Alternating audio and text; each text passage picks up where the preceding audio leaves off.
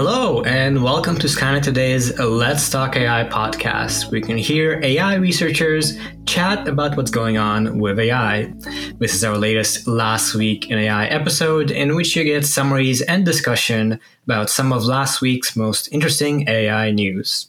I am Andrei Korenkov. And I am Dr. Sharon Zhou, and this week we'll discuss a bit about the future of self-driving cars, but maybe more like pizza robots.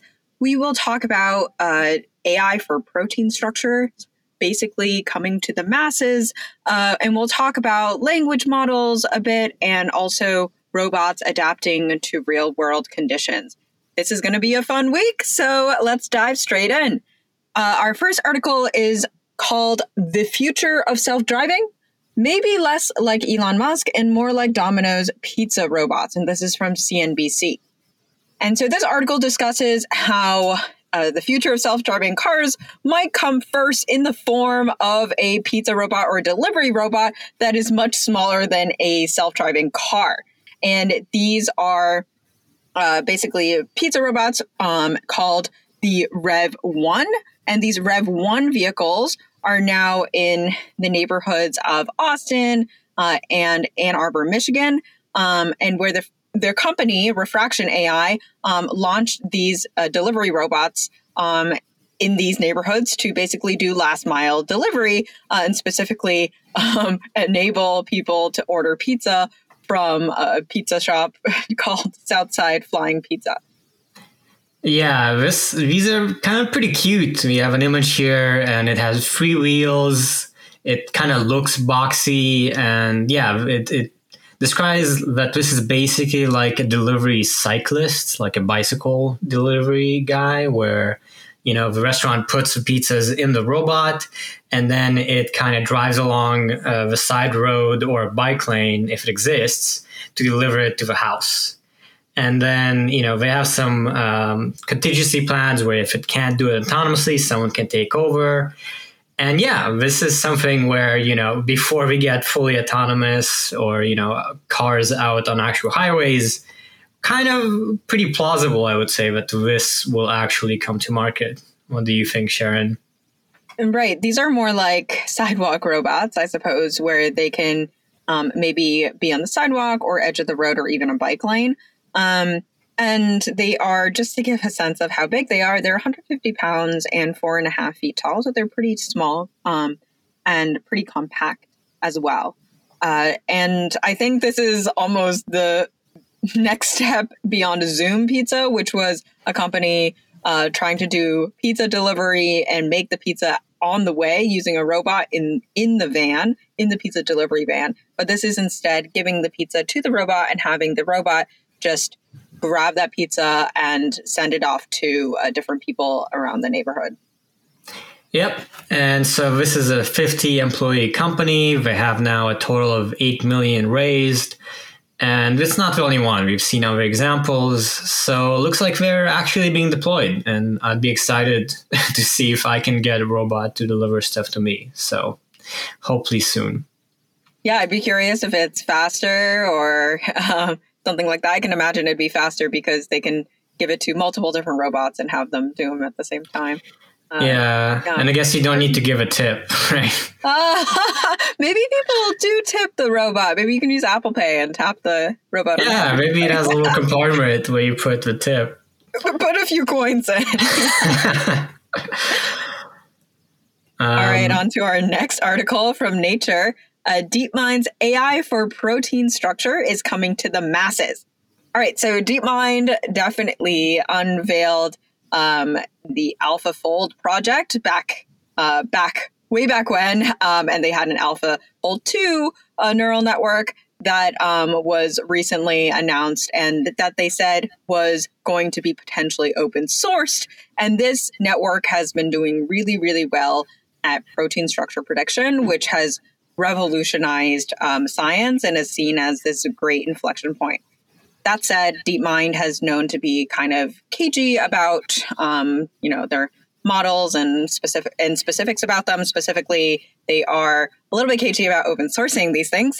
So there have been efforts to create an open source version, and it's called Rosetta Fold from the University of Washington. And so they've also found that their model is doing quite well relative to AlphaFold too. So we'll see how this plays out. But it's very cool that there is an open source version already out that is doing something like this, and that has already analyzed about 5,000 proteins submitted by around 500 people. Yeah, this is very cool. I was not aware of this second effort, that it does work about as well as AlphaFold 2, and that famously is a huge advance. That was really exciting.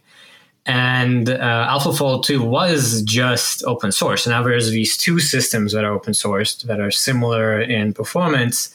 And that seems like in general would enable a lot of progress in the field, over time as people get to figure out. It seems like these are still pretty tricky. But RosettaFold has this online service where you don't even need to run the code yourself. They just have a server and you can put in a protein sequence and get the structure. So that's also cool. So yeah, that's exciting. And on to more kind of novel research, not so much applications in the real world.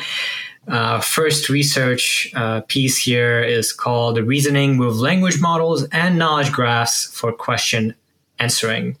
So we know there's a lot of work on question answering systems. For instance, if you Google something like where was the painter of a Mona Lisa born, you would get that response.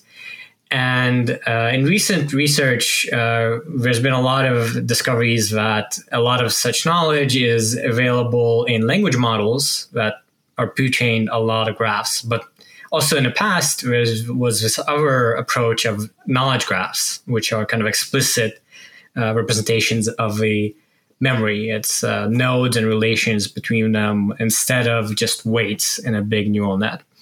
So in a recent work at the SNACL conference, which is a big NLP conference, the researchers studied how to effectively combine both language models and knowledge graphs to receive kind of their respective benefits. So knowledge graphs can encode, more factual information. Language models are not necessarily as reliable. And it's kind of the short version of the approach is they use a language model to get a representation of the question, and then they are able to retrieve part of a knowledge graph by linking it to the question. And there's actually a blog post on the Stanford AI blog that you can find that explains it pretty well. So yeah, it's pretty approachable. Yeah, and I think this makes a lot of sense since language models have they struggle with a bit of this memory problem. We've seen multiple ways people have tried to tackle this. And I think using knowledge graphs is really interesting because we already have this structured, organization of knowledge where you can then retrieve adjacent forms of knowledge, even if they are from the past, and that's already been organized together. And knowledge graphs, I think, are largely used in industry, actually. So I'm very happy to see them here and being used a bit more, especially, the graph context and here the Q&A context. So very excited to see this direction. Yeah, exactly. I was always curious when we combine knowledge graphs with learned stuff, especially for NLP. And so there's been some efforts, and this one is cool. And they found that their approach is like 5% more accurate compared to language models in a data set, which is a big deal. 5% improvement is pretty good. And then there's a couple previous things that have also done this, but none of them are quite as good. So yeah, exciting to see more progress in a sort of hybrid representation. And on to our next article in research. AI now enables robots to adapt rapidly to changing real-world conditions. And this is from Facebook AI's blog. So I think the big innovation here is something called Rapid Motor Adaptation, RMA, which is come from a collaboration between Facebook AI Research, FAIR, UC Berkeley, and CMU, Carnegie Mellon. And this is, quote, a breakthrough in artificial intelligence that enables legged robots to adapt intelligently in real time to challenging, unfamiliar new terrain and circumstances.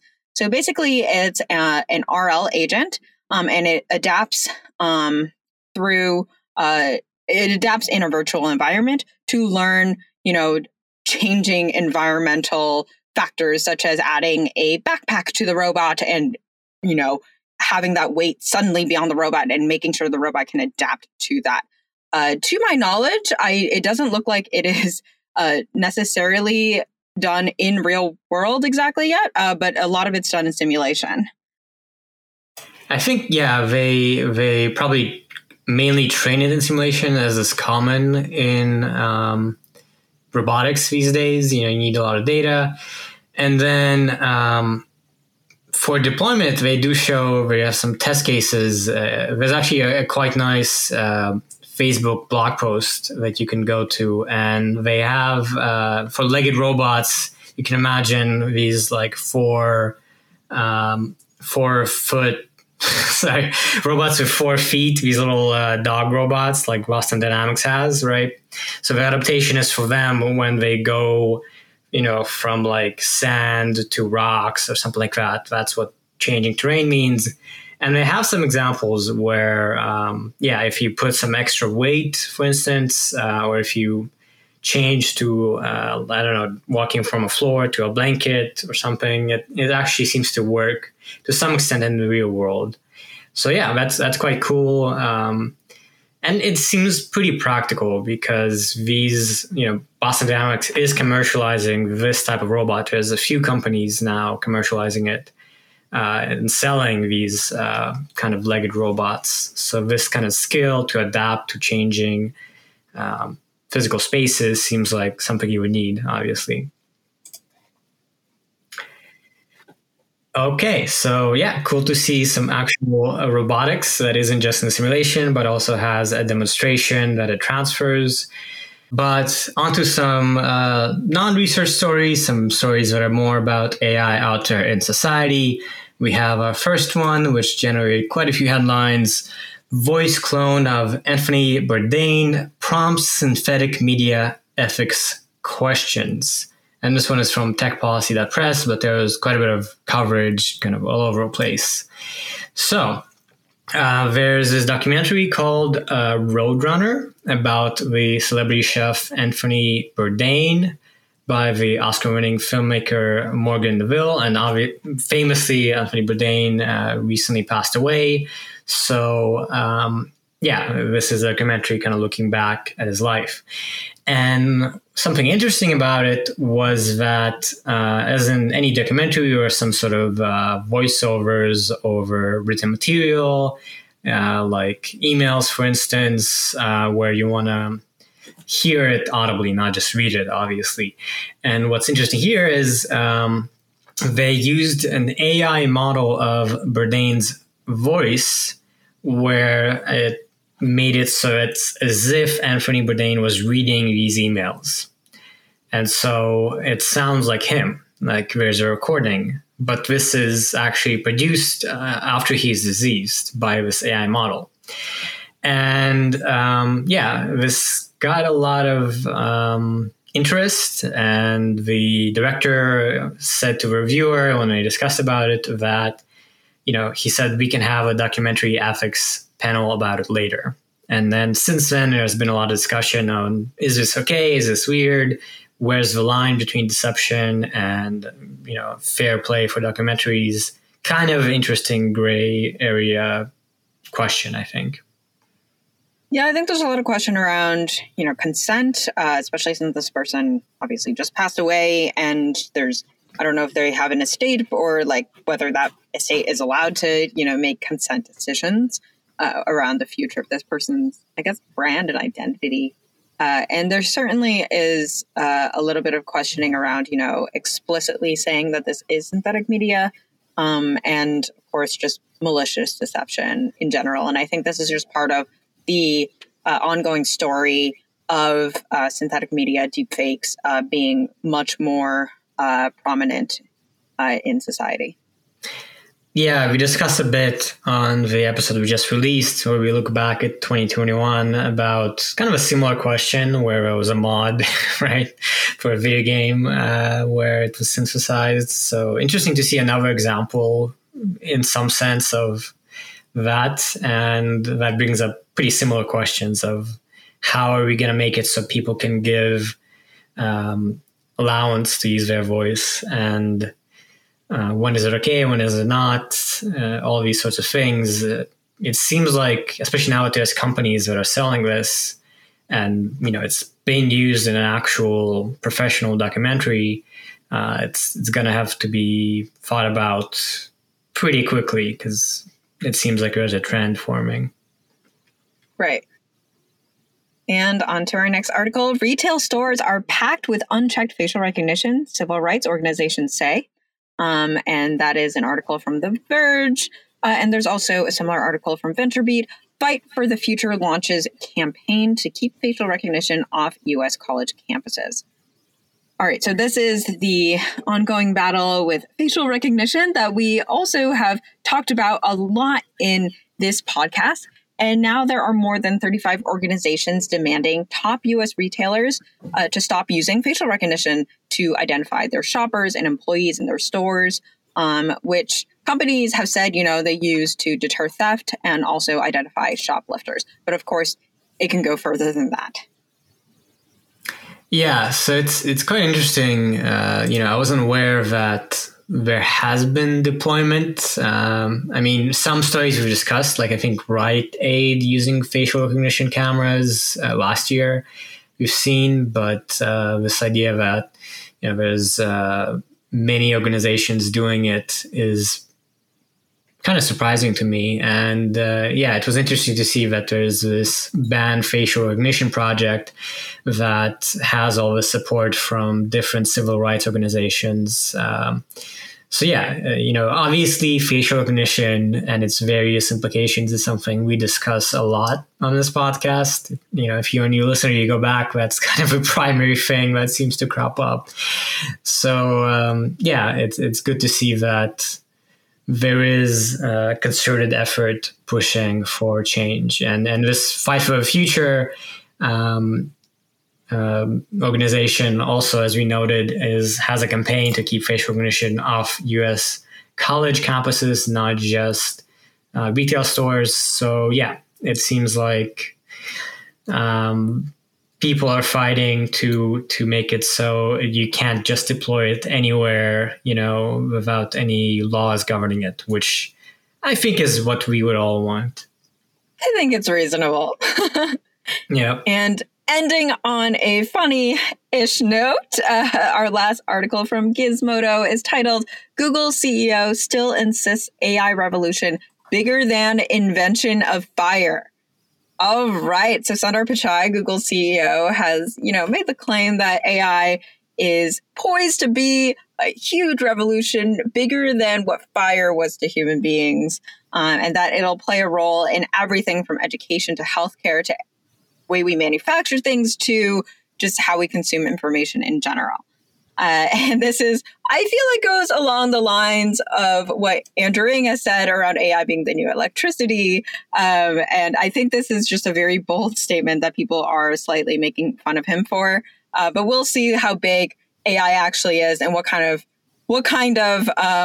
influence it does really make on people's lives. And of course, this is with the giant grain of salt that Google is very much selling this technology, right? And so they, of course, want this to feel like it is the next biggest thing.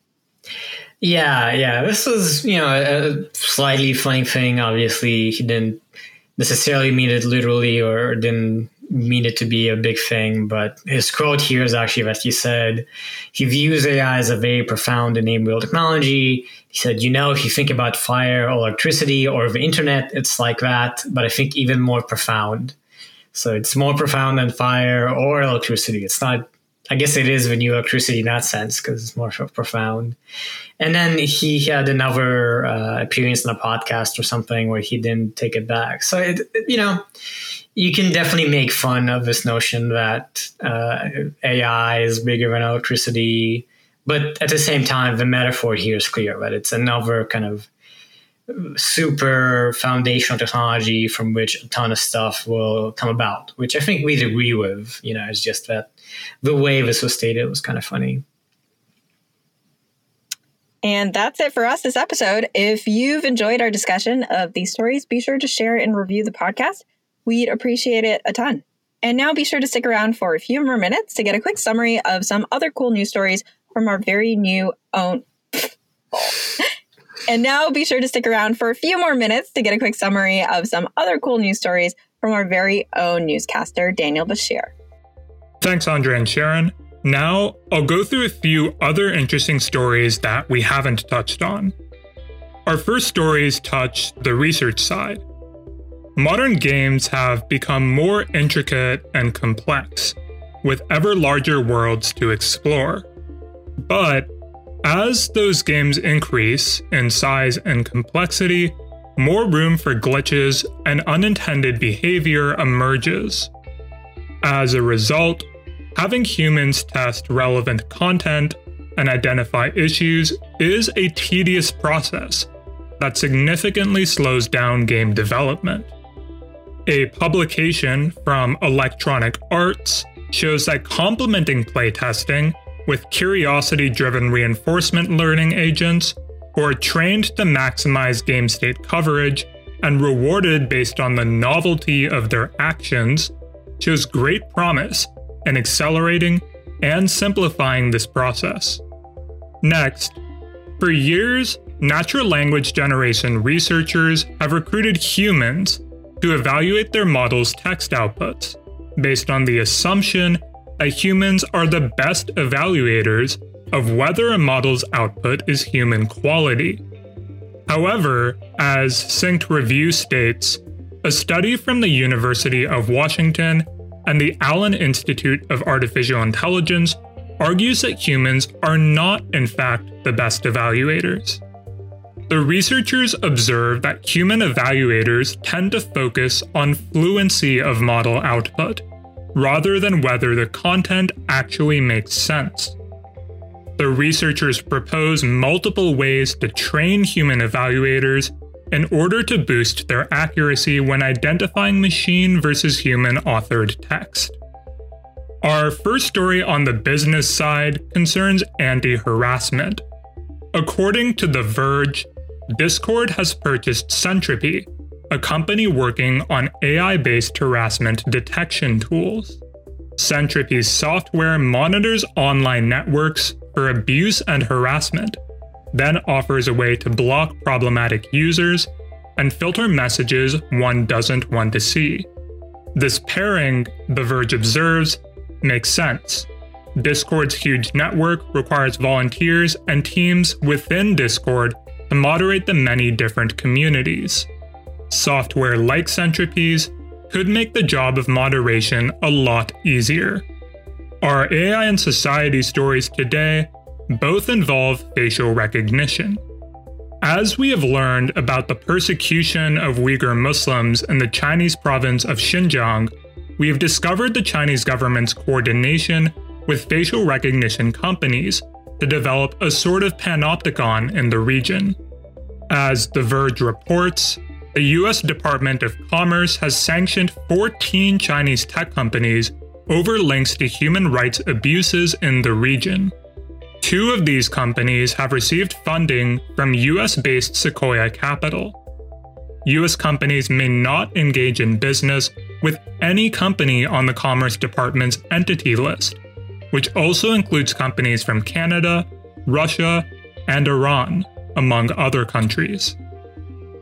Finally, in another story from The Verge, a campaign named Ban Facial Recognition in Stores has identified stores committed to not using facial recognition and is pressuring companies currently using the technology. According to their website, companies that do use the technology include Apple, Lowe's, and Albertsons. Since these stores are private entities, they are not affected by state and local regulations banning government use of facial recognition. However, stores using facial recognition technology without customers' knowledge does raise a number of privacy concerns, and stores such as Rite Aid that have quietly installed facial recognition cameras in the past have received significant pushback. Thanks so much for listening to this week's episode of Skynet Today's Let's Talk AI podcast. You can find the articles we discussed today and subscribe to our weekly newsletter with even more content at skynettoday.com. Don't forget to subscribe to us wherever you get your podcasts and leave us a review if you like the show. Be sure to tune in when we return next week.